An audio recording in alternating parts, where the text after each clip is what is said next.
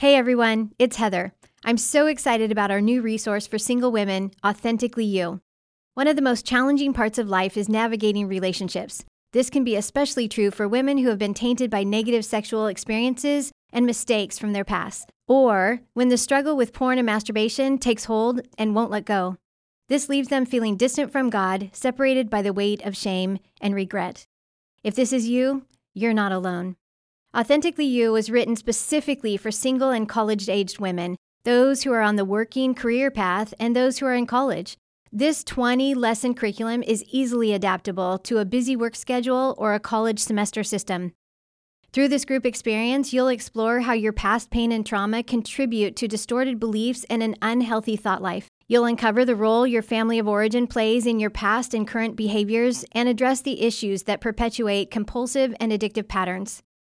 And through the use of weekly exercises, strategic tools, and self-care focus, you'll learn how to live in health, how to live as your true, authentic self. I know God has a plan for your life to bring you to a place of health and wholeness. If you allow it, God will do amazing things in you and through you. So pre-order today, Authentically You. Go to puredesire.org/AY. That's puredesire.org/AY. Welcome to the Pure Desire Podcast, where we partner with you to bring hope and freedom on your journey to purity. Before we jump into today's episode, we wanted to let you know about a brand new resource, Mended, one couple's journey from betrayal to imperfect beauty. Mended is the story of Rick and Tiffany Bowman. This story is how God healed a marriage that was destroyed by betrayal and turned it into a powerful picture of His grace and healing. This testimony of relationship that went from broken beyond repair to rebuilt by God's mighty hand will give you practical tools on how to strengthen your marriage and find true intimacy. There is hope. When God works a miracle, anything can be mended. To pick up your copy of Mended, visit puredesire.org/mended. Enjoy the podcast. Hey there, I'm your host, Trevor Windsor, and we're so thankful you're taking time out of your day to hang out with us. I'm here with my co-host, as always, Nick Stumbo. Dum dum dum dum dum dum. So simple. So simple. Yeah, do you know where that's from? I don't know where that's from. It's the Farmers Insurance jingle, and I thought it would be appropriate for today because their tagline right now is "We've seen it, we've covered it." And I think that's like this podcast. We've seen it and we've covered it. Okay. Okay. Good to know. Today, we're really excited to have a special guest with us, Mr. Michael Dye. Michael is a national level 2 and international certified addictions counselor. If you don't know what that means, you can Google it. You'll find it. He's the author of The Genesis Process, the creator of the Faster Scale, which thank you, by the way, Michael. We very much appreciate that. And we're excited to hear more about Michael and dive into his background and the resources he's created. So welcome to the PD Podcast, Michael. Okay, thank you. Thanks for inviting me. I really have appreciated Pure Desire over the years and what you're doing to try to stem the tide with the epidemic of sexual addiction and how it's affecting us as a society. So I really appreciate what you're doing. Everywhere I go, the main thing that people are struggling with is, whether it's teenagers or adults, is their confusion about their sexual identity. So yeah. Anyway, thank you for Pure Desire. Yeah, thank you. Appreciate that. So today we're going to get to know Michael better. We're going to talk about his resource, The Genesis Process. And so, Michael, let's just jump in right away. Why don't we start with some of your background and history? Can you just tell our listeners a little bit about yourself? Sure. I'm 73, so I've been at this for over 50 years, 38 as a Christian. I've always been just fascinated and struggled with the whole dilemma and mystery of human self-destructive behavior. In other words, as human beings, when we want to change, why aren't we able to change? And, I did, before I became a Christian, I was about 13 years in the whole 60, 70, hippie movement. And I was very involved with the occult and metaphysics, Eastern religions, and did about every kind of mind expanding LSD, peyote kind of drug, and traveled around the world with some of the biggest gurus. But no matter how much I did, and no matter how many, cosmic experiences I had, there was this emptiness in me. And it was an emptiness. It was like an itch I couldn't scratch, or like a thirst I couldn't quench. And even after these experiences, they would come back to this emptiness. And so that's basically what happened. I was just laying in my bed one night, and I'd never read the Bible, never been in a church. And I said, this emptiness was real aware, and the painfulness of it.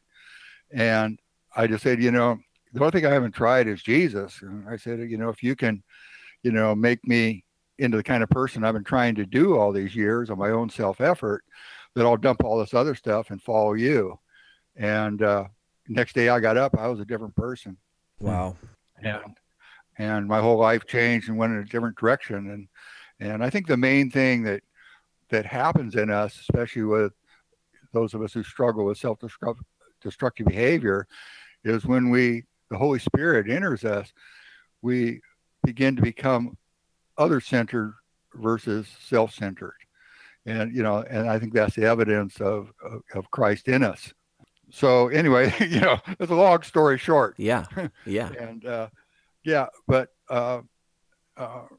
so, that's what my new books are about too, is understanding this pain that God gives us, this emptiness in us, that he has designed us for relationships with him and other people.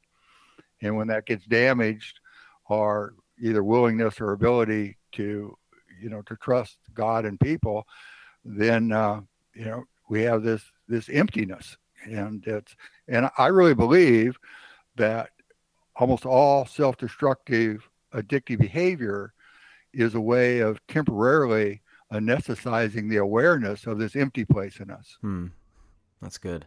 Yeah. Yeah. Well, Michael, your workbook, The Genesis Process, has touched so many of our listeners. And I know many people tuning in are just thinking about having walked through that process. And I think it would be really interesting for all of us to just hear some of the backstory as you shared your conversion and coming to faith in Christ. How does all of that come together into this workbook? Just tell us some of the backstory, if you would. Well, I say after, years of trying to work and help,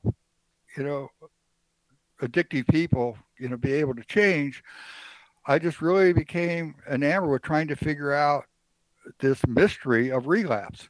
And of course, we all know about Romans 7, and that's where it started with me. Is I read Romans 7, and here's a guy, Paul, who had the strongest attributes that humans can have. He had, discipline and self-sacrifice, and he was, really intelligent, and he had tremendous faith. But in Romans 7, he tells us, in my mind, I want to serve the law of God, but in my behavior, I keep doing the very thing I don't want to do. So his conclusion was, well, if I'm doing the very thing I don't want to do, it must be, not me doing it, it's sin in me. And of course, we would tell Paul he's in denial, come back to be serious,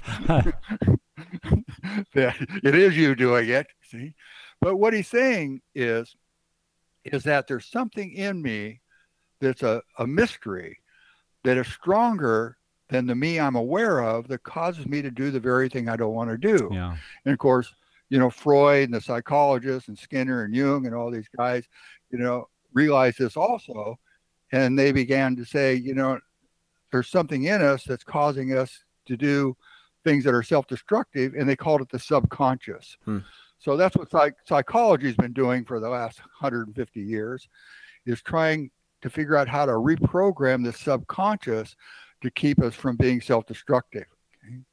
And not only that, but I think, where Genesis really started was God spoke to me once, and we had all these relapses, and I was the director of Santa Barbara Rescue Mission, so I had 85 clients and 25 staff and a couple $1 million budget, and all these people kept relapsing. And then, it's Christian, well, they weren't serious, or they just didn't, it's not their time right now. But, but I believe God spoke to me, and he said, Michael, there's a partnership that works with helping these people. And he says, Michael, it's my job to make people willing to change, but they come to you, and it's your job to make them able to change. And I realized that the clients would come because of the pain in their life, and it's pain that motivates us to change. Mm-hmm. And God had done his job by motivating them and making them willing to change. But when they relapse, how come I wasn't able to make them change? Okay.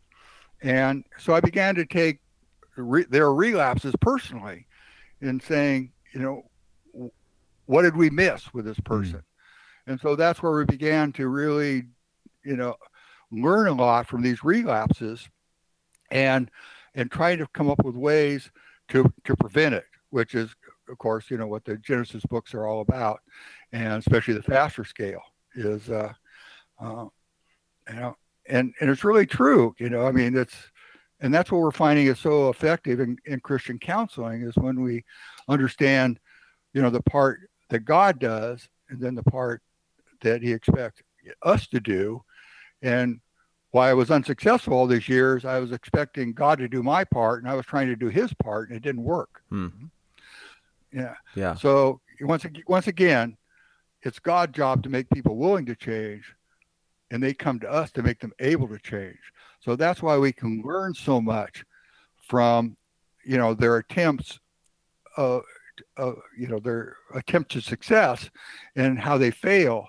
And that's how Genesis got written, by learning this mystery of these unconscious patterns of that people get themselves into relapsing. And the other thing about relapses that we didn't understand, and it took me from a lot of clients, is people don't plan on relapsing. Most of the clients I work with are only aware of relapsing 10 or 15 minutes or half an hour maximum before they relapse. And so we said there must be some kind of an unconscious pattern that may last for weeks or months that causes them to get to this place where they become powerless.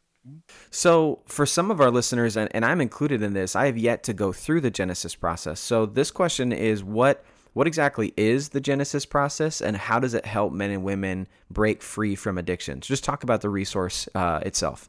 Well, I think the lights went on when I was trying to understand this mystery of why we do the very things we don't want to do. And it dawned on me from what the Bible says. It says, basically, if you want to change who you are and what you do, you have to change your heart. So I'm going, okay, but what is the heart? Where's the heart? And how does it get damaged? And what's its role in relapsing? And then I got in Romans 10. In Romans 10, it says, with the heart, for with the heart a person believes, resulting in righteousness, and with the mouth he confesses, resulting in salvation. So what Paul is telling us, the insight that he has, is that our belief systems are in our heart, and those belief systems result in the way we act.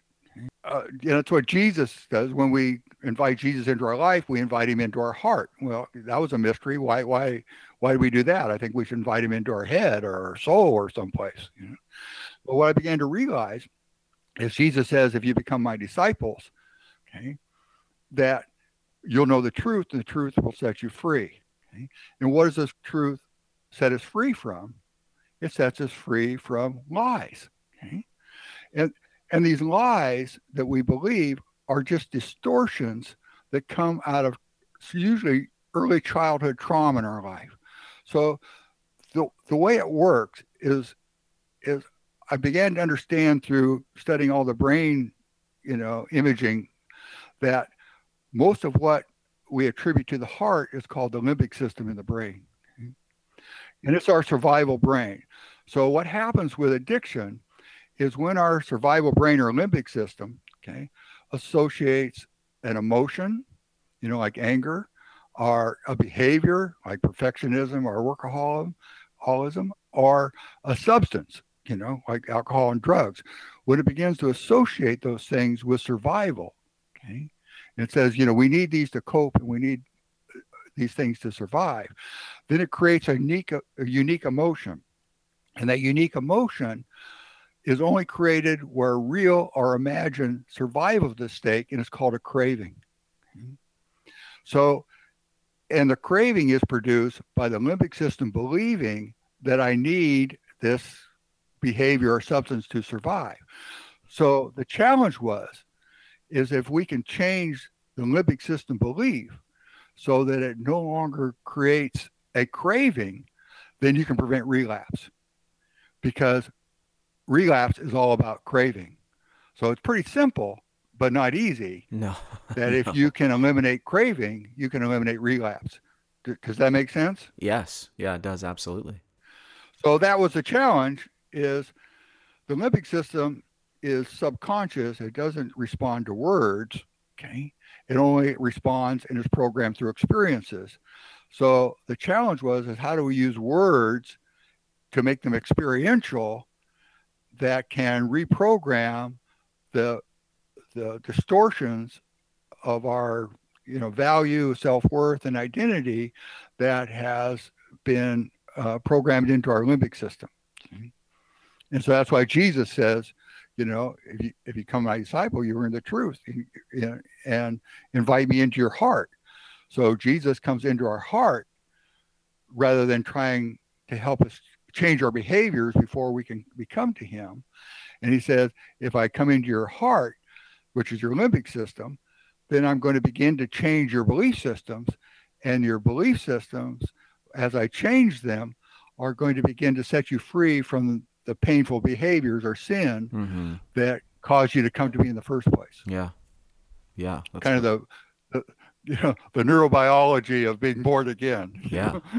Yeah. Well, it's amazing that what Jesus says in Scripture has a very real world impact on our bodies and brains, that we tend to think of it in simply the spiritual sense. But as we all know, we're not just spirit. We're soul and body. We're one connected unit. And so to have that faith in Christ that transforms us, to know that there is something actually happening in our body and our brains, it's just awesome to see the way God has designed us to work like that.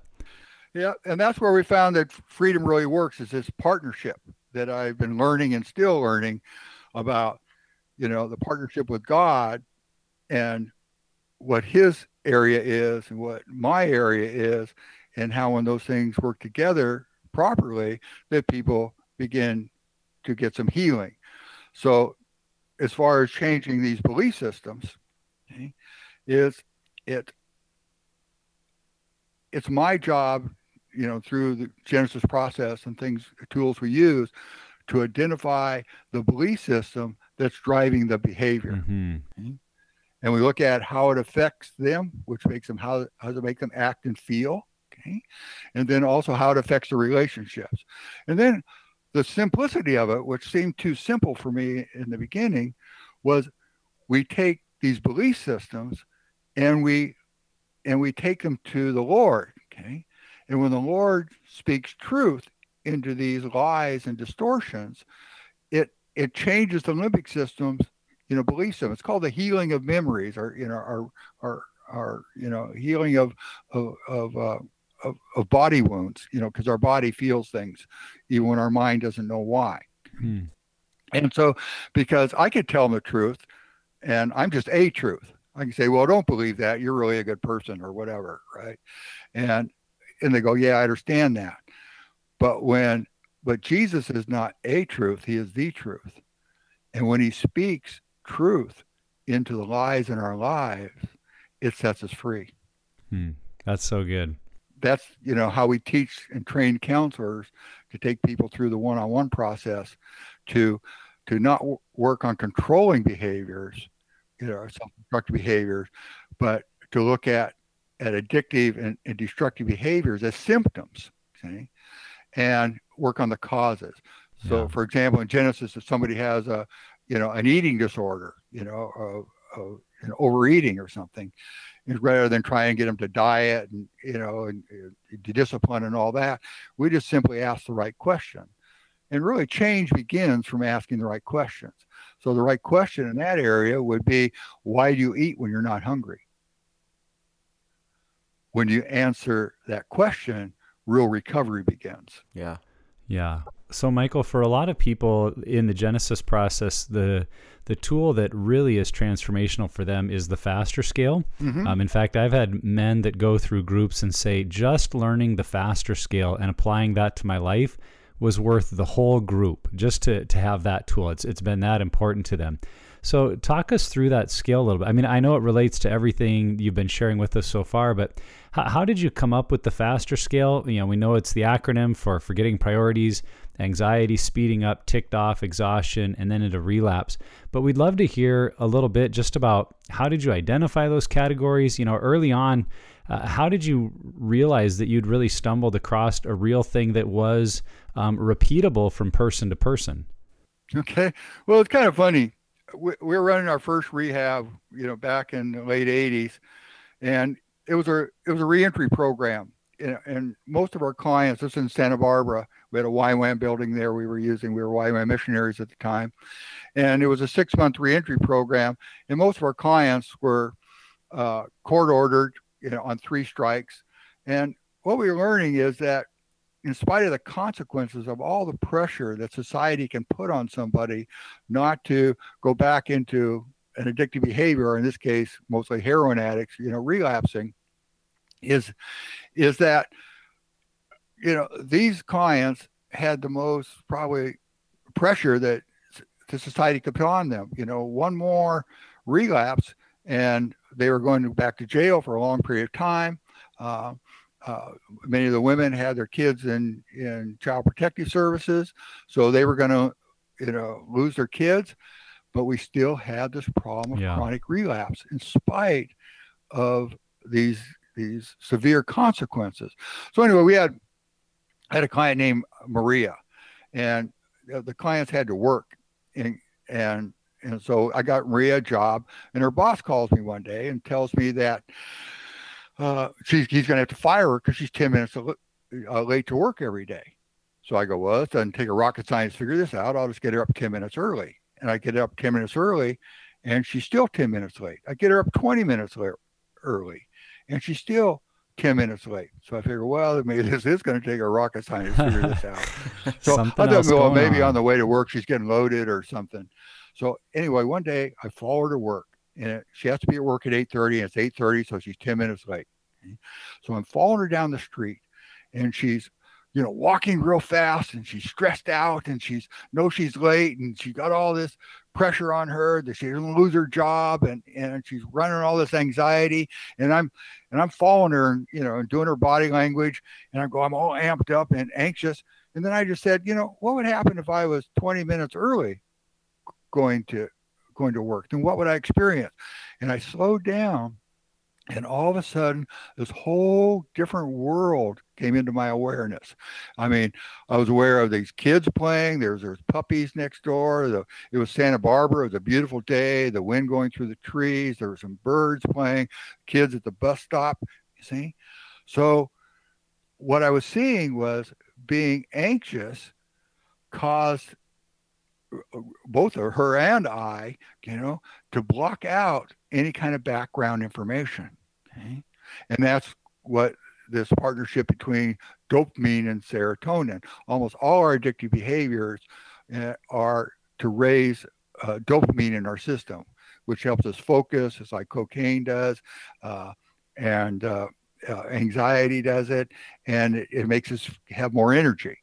So what I began to see was that if I was Maria and I slowed down, what kind of background information would be coming into my awareness? All the guilt from her kids, all the fear of going back to prison, all her, cravings for drugs and alcohol, and her shame and her guilt and her childhood stuff. All that came into focus. See?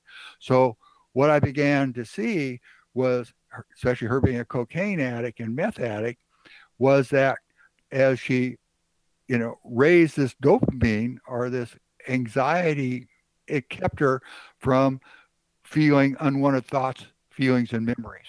Okay? And it pushed it back out of her awareness. And because to slow down, created a lot of painful, like say, thoughts, feelings, and memories that she didn't want to deal with. And so, and then of course, realizing, like we said before, that this could be the reason why relapses are not only so unconscious, but they're but people aren't aware of relapsing usually just till a few minutes before they relapse. So what I was seeing and beginning to see with the clients, that as we look down the FASTER scale, that they were creating the same neurochemicals that they used in their drug addiction, especially like cocaine and meth, by manipulating their own emotions. So if you look at the FASTER scale, of course, the first section is forgetting priorities. Okay. And what is that? It's a change in what's important, and it's unconscious. And, we have videos on this, and in the Change book, we have a chapter on secrets. Okay. So secrets is a good example because relapses almost always start with the secrets. In other words, something has become more important than our recovery plan. And a secret is a secret because we know we're doing something that we shouldn't be doing. Okay? But it also creates what? A little bit of anxiety, see? A little bit of, adrenaline and dopamine. Okay? And then we don't go to the whole FASTER scale, but if you look at the next step, see, is anxiety. And what does it say? It says getting energy from emotions. Mm-hmm. So, we worry, using profanity, being fearful, resentments, playing old negative thoughts, judging, perfectionism, all these things. And as you go down the FASTER scale, you get a little bit more and more energy out of each section. Mm-hmm. And so what happens is we have a limited amount of coping neurochemicals. And as we burn them out, we have to do more extreme behaviors and emotions to create them until you get to the place where you're angry, and anger is incredibly powerful anesthetic. And so what the kind of the bottom line of the FASTER scale is that anything that you do to speed up your body dulls the awareness of physical and emotional pain. So when we get to the anxiety section, I'm doing a seminar and I'll say, how many of you have a problem with worrying? Okay. And they'll say, most people raise their hand. And I go, well, why do you worry? Because, that's dumb. It just makes you upset and sick, and tears down, your immune system and everything else. See? And, we use, worry and resentments and all these things because we get energy from it. See? So anything that you use to speed up your body dulls the awareness of physical and emotional pain. So that's kind of the way the FASTER scale works. And it takes usually about 2 weeks minimum to go down the FASTER scale, and which is totally unconscious for most clients, okay, till you've burned up all your coping chemicals. And then you get to a place of exhaustion. And when you get to a place of exhaustion, the limbic system begins to take over. Okay? And it says, if I'm exhausted, then I can't cope anymore. If I can't cope, I can't survive. And then its job is to go into your memory, the hippocampus in the brain, and look for what you did in the past to be able to cope and get through this. And then it creates that unique emotion called a craving. And when you get to the place of craving, a craving will wear you down, and it's almost impossible to say no to for any length of time. So what we do with the FASTER scale is if people go down and identify their unconscious pre-relapse, emotions and behaviors and even food as a chemical for coping, okay, that it takes 2 weeks to get down the FASTER scale till you get to the place where you're powerless in your relapse. Then if we can have a meeting every week where the clients come in and say, where are you on the FASTER scale? And what do you need to do to get back up in the recovery section? Okay, then we can prevent relapse, really prevent relapse before it happens. Mm-hmm. Okay, so Michael, the FASTER scale is a great tool. It's something that a lot of people use, and especially if you go through Pure Desire, you use this tool every week. And so, it's been something that's super helpful in my life. And so coming from you, the creator of this tool, what would be a couple tips that you'd give someone on how to best use the FASTER scale? Well, the problem with the faster scale is that all these behaviors are unconscious. And once people start to go down it, they can't see it anymore. So that's why we create these accountability cards. So the short version of it is the client will go down the faster scale and identify everything they have done now or in the past that, that has been a problem for them, or especially, which is what's so cool about it, is we use it for when people relapse. We use it as an opportunity to learn and create a new treatment plan rather than for punishment and shame. And that's really what works. So if a client relapses, then when they go down and circle all the things that they did, with the help of a counselor on the faster scale. Okay. And so those are their unconscious dry relapse patterns. And so what they do, we have these accountability cards, they transfer those behaviors or emotions to these accountability cards. And they have 4 people in their life that they basically say, when you see me, not going to church, when you, see me, with a new girlfriend, when you see me, working, 2 jobs, these are my pre-relapse behaviors in the past. And I need you to make me aware that I'm doing it. And so that's what's really hard, especially for, some Christians a lot, is they think that, that this relapse thing is just because people weren't serious or they weren't trying hard enough. But it really is unconscious. And it's this limbic brain that's, when we get into a place where it believes that we aren't coping and can't survive, and it begins to use all these behaviors, like secrets and workaholism and anger, to help us be able to cope and push back these unwanted thoughts, feelings, and memories. So that's the way it works. And it doesn't work as a self-help tool. Okay. And I've had people that have memorized the whole faster scale and they went down it and they go, it's weird. When I was in it, I can't see it. And that's the way the survival brain works. It hides the awareness of these behaviors from it because it believes we need it to survive. So that's where things like denial and confusion and justification, come into helping us not see the pattern that we're in. And all of us have confronted addicts, and they just get defensive and they can't see it. And, there's nothing we can do because they're in this, angry denial, survival state. So that's what we do is if people can make us aware when we're way up into anxiety or forgetting priorities, and make us aware that, I'm in my pattern. And we have another process in Genesis, it's called process 7, where when somebody relapses, we want to work on both sides of their brain. So they do a cognitive behavior of what you did, the day you relapsed, the day before, your patterns and all that.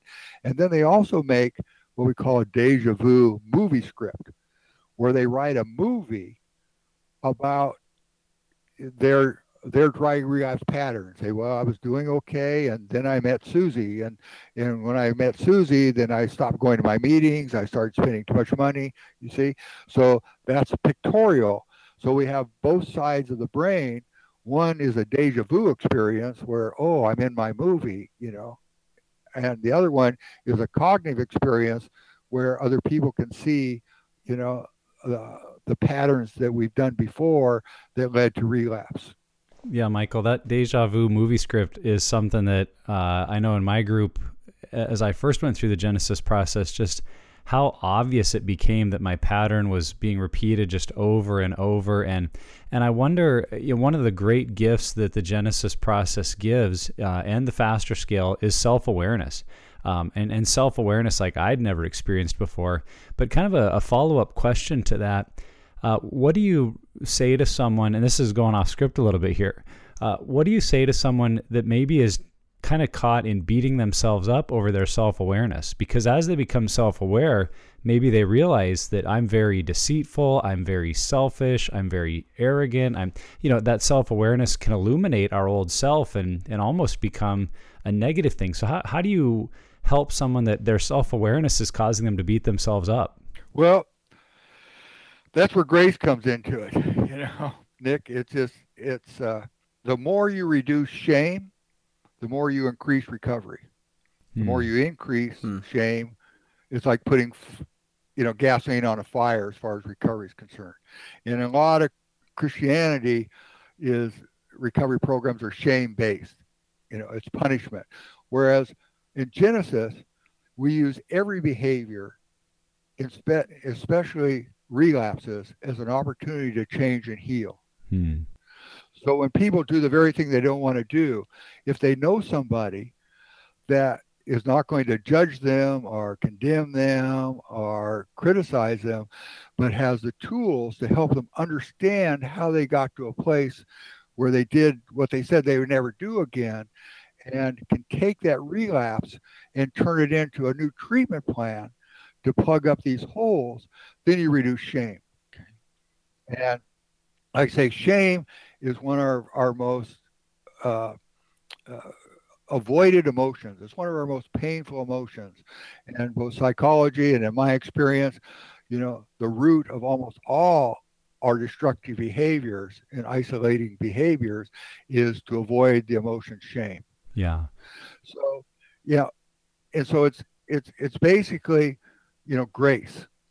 And it's funny because, Christians are the only ones that I know in Christian rehabs who punish people for relapsing.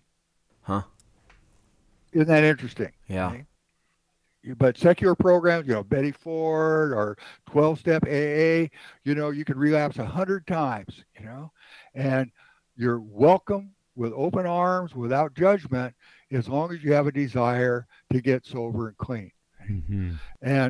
But Christians, especially in the church, they're really afraid to ask for help because they're afraid they're going to get pharisailicalized. Yeah. So you like that word? That's yeah. a good word. So how do we change that, Michael? Because I know that's a big passion of yours, to help the church be a safe and a healing place, to be a grace place. So what can we do for churches to move towards being that healing, grace-filled place and not be stuck in a pattern of shame or beating ourselves up? Well, my last two books, I wrote, for the churches. The one is called The Church Helping or Hurting, and my new one, which isn't out yet, is called Filling the Empty Place. But they're basically helping church people and agencies to understand what's broken in people, how it got broken, and what it takes to heal it. And so it's pretty really simple.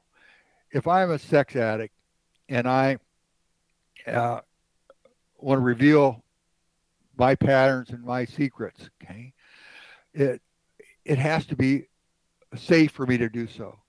So the two elements that an agency, a person, or a church, needs for someone to be safe to come in and reveal their secrets is, first is grace, which we talked about, which is, Jesus tells us not to judge, because the judgments are a log in our eye, and we can't see the other person because of this log in our eye, which is a screen of looking at it through judgments. And judgment is one of our most fearful experiences that we'll avoid at all costs. Where judgments create heart wounds, okay? Because judgments, don't judge what you did. They judge the kind of person you were that did it. You see? Well, you're a weak, crummy person, you're just not serious, you don't have enough faith. See, those are all judgments. Even going down the freeway and somebody cuts you off, right? You don't say, "Oh, that person cut me off." You say, "You blankety blank." You call them some kind of name. See, and you're not looking at what they did. You're looking at the kind of person they were. Michael's been following me on the freeway. Yeah. So but I'm sure Christians don't use those kind of words. Of but, course not. We've heard them before. Yeah. And the other problem is competency. So even if you have grace, I also have to, if I'm going to come and take the risk of sharing my shame and my sin with you, I have to believe that you're competent, that you have the knowledge, education, understanding, and experience to help me with my problem. So this is what it takes, for churches to do that. I learned this. I was doing a luncheon, a speaker at a luncheon for about 40, 50 pastors. It was their monthly city luncheon, right? And so they're eating lunch, and then I'm getting up to talk, and I'm going on and on about my speech about how to make churches safe for wounded people. And this Baptist guy raised his hand, and he said, "This pastor," he said, "Michael, you don't understand." And I said, "Yeah, probably a lot of things, but what in particular?" What are you talking about? And kind of they're all shaking their heads like they knew something I didn't know. Okay. And he said, "Well, we all went to seminary here." And I go, "Yeah, I still don't." And they all, nodding, shaking their heads. They understand. I didn't get it. I go, "I don't understand." He goes, "In seminary, they only taught us how to administrate, not how to minister." And the lights just went on for me. Okay. That trying to get Genesis in through the pastors, And so what he said is, we don't want to attract these kind of people into our church because we don't have the education, experience, or knowledge or programs on how to help them. And so, that was really insightful to me. And of course, in both my books, the last one, especially the one that's out now, is A Church Helping or Hurting. There's dozens of stories in there, real stories from real people, that people who went to church, asking for help, and how so many of them just got nailed. So they never would go to church again, and it's shamed, and everybody knew about it. There's no confidentiality. Okay. And then there's a lot of stories, about the same people or others going to a church that was a good church, and how they got help and got freedom from it. And so, helping understand, the difference, in a grace competency church rather than a judgment punishment church. Yeah. I really like that. That's and the reason they use judgment and punishment is because they just don't have the tools. If you don't have the tools to help people with these kind of sinful behaviors, then all you have left is judgments and punishment. So, Michael, off of that, I think that when you get into stuff, and we get this a lot at Pure Desire. We use the FASTER scale, and we use a clinical foundation for a lot of what we talk about, and that's always partnered with a biblical truth. But very quickly, it's easy to react for someone as a believer to think that, like, well, isn't all that I need Jesus? This just seems a little self-help to me. So how do you help people connect the dots in that sense, that you're connecting not only what's going on in your soul as far as a spiritual perspective, and having those pieces of Jesus and Scripture and prayer and biblical community, but also connecting that with the truth about your brain and how trauma and how difficulty in your life function and how those play out in addictions. How do you connect those two for people? Well, it's difficult because there's so many denominations and there's so many diverse theologies about, how God's supposed to, work and heal people. But it's the bottom line, if we could change on our own, we would have. And, basically we all want to get delivered, right? Yes, please. We want to go up to altar call and, I'm an angry or addict or sex addict or whatever, and I just get delivered and I don't have a problem anymore. Well, occasionally that happens, but Genesis is for people who don't get delivered. And in my experience over the years, the people who just get delivered aren't really able to help anybody else because they don't have the grace and the mercy, to having relapsed and had to humble themselves and ask for help and try and find tools and, and life skills, to overcome their problem.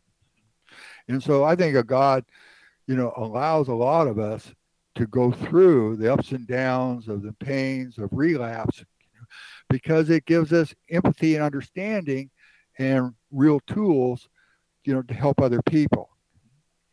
And so how it really works, to make it really kind of a short, is that we are made for relationships with God and people.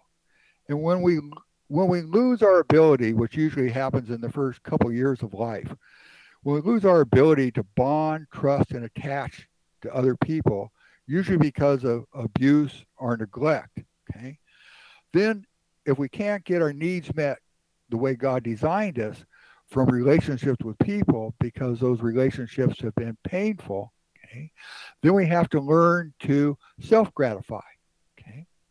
But we're designed to get gratification from relationships. So one of my two bottom lines is, this is the second bottom line. I have a lot of bottom lines. They're all fighting to be number one. There you go. But this is number two. And there's a lot in it. You can think about this and kind of meditate on it, that all addiction is self-gratification. And, I've tried to find a flaw in that because I'm like a lawyer, and I haven't been able to find a flaw in it. All addiction, especially, of course, sex addiction, is self-gratification.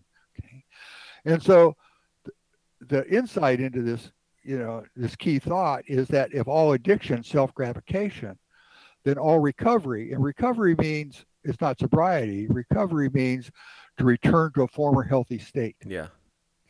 And a lot of people say they're in recovery, but they're really not. They're in sobriety. Huh. And so and so if all addiction is self-gratification, so to recover from self-gratification is to learn to get in touch with those needs and get them met from relationships.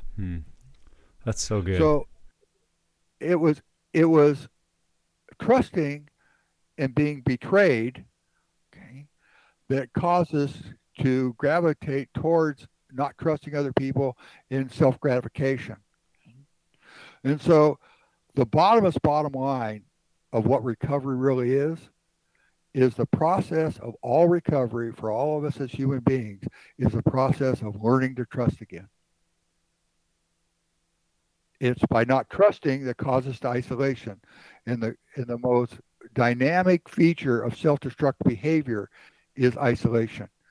If you can break the power of isolation, which you look at down the Faster scale, each section creates more and more isolation from God and people.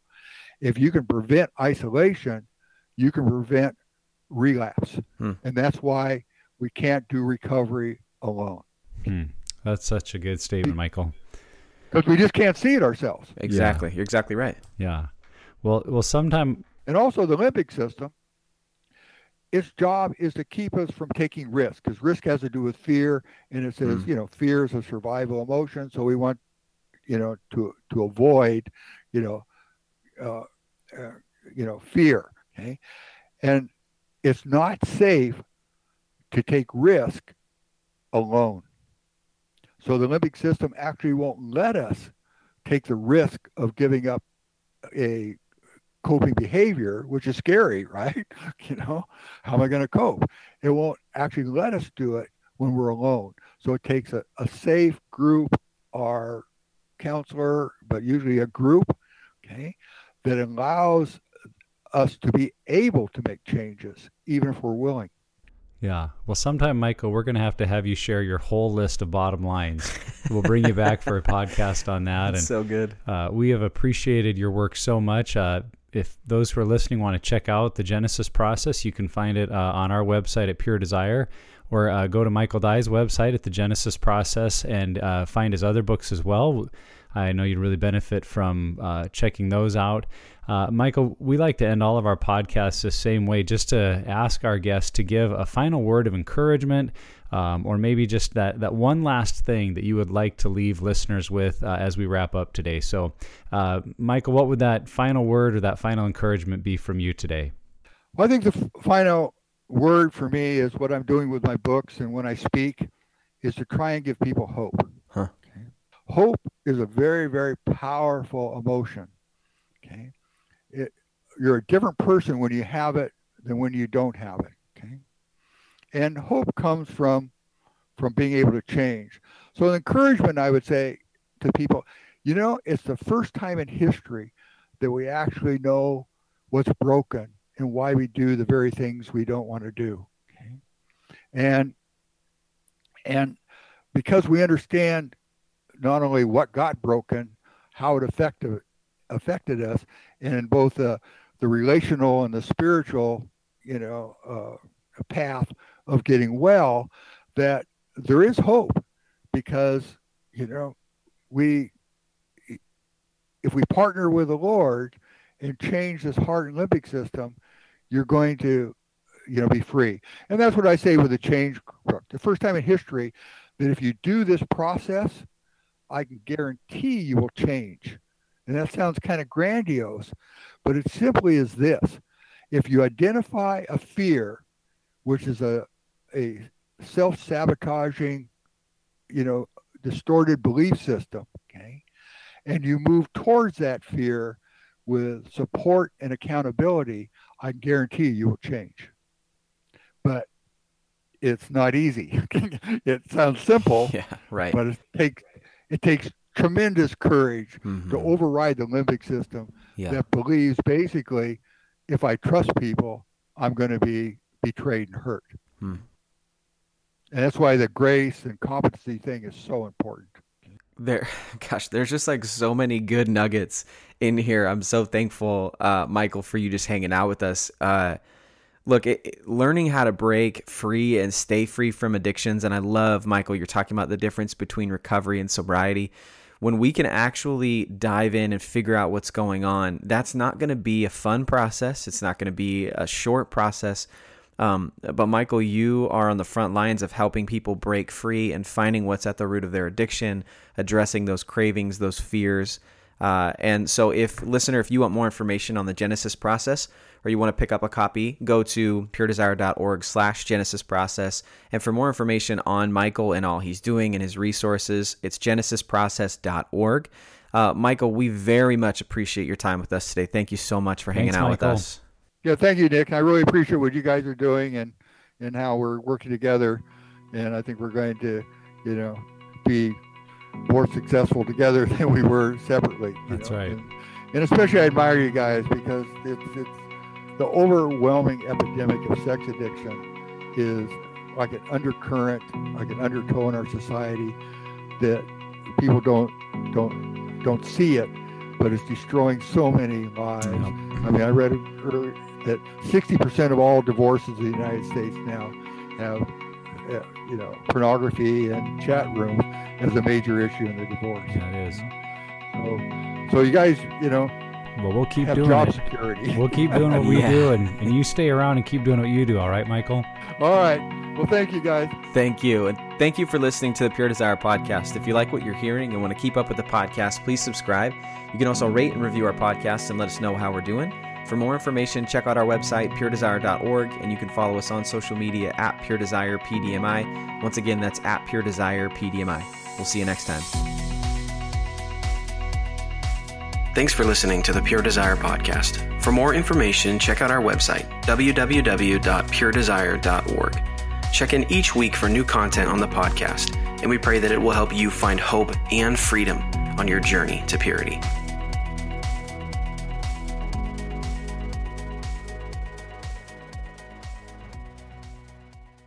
Here's what's coming up next week on the Pure Desire podcast. Every woman that takes a breath. This is going to be one of our best resources that we've ever put out. They're wanting to be married. They're wanting to be sexual. And they're saying, what does this even look like? Is it even okay to have these discussions? I think that's one of the things that's interesting about women who struggle is that we don't take good care of ourselves. Right. We're the last person, and sometimes we are taking care of everybody else, but we're the last person that we take care of. And that, I think, is my favorite part about these resources.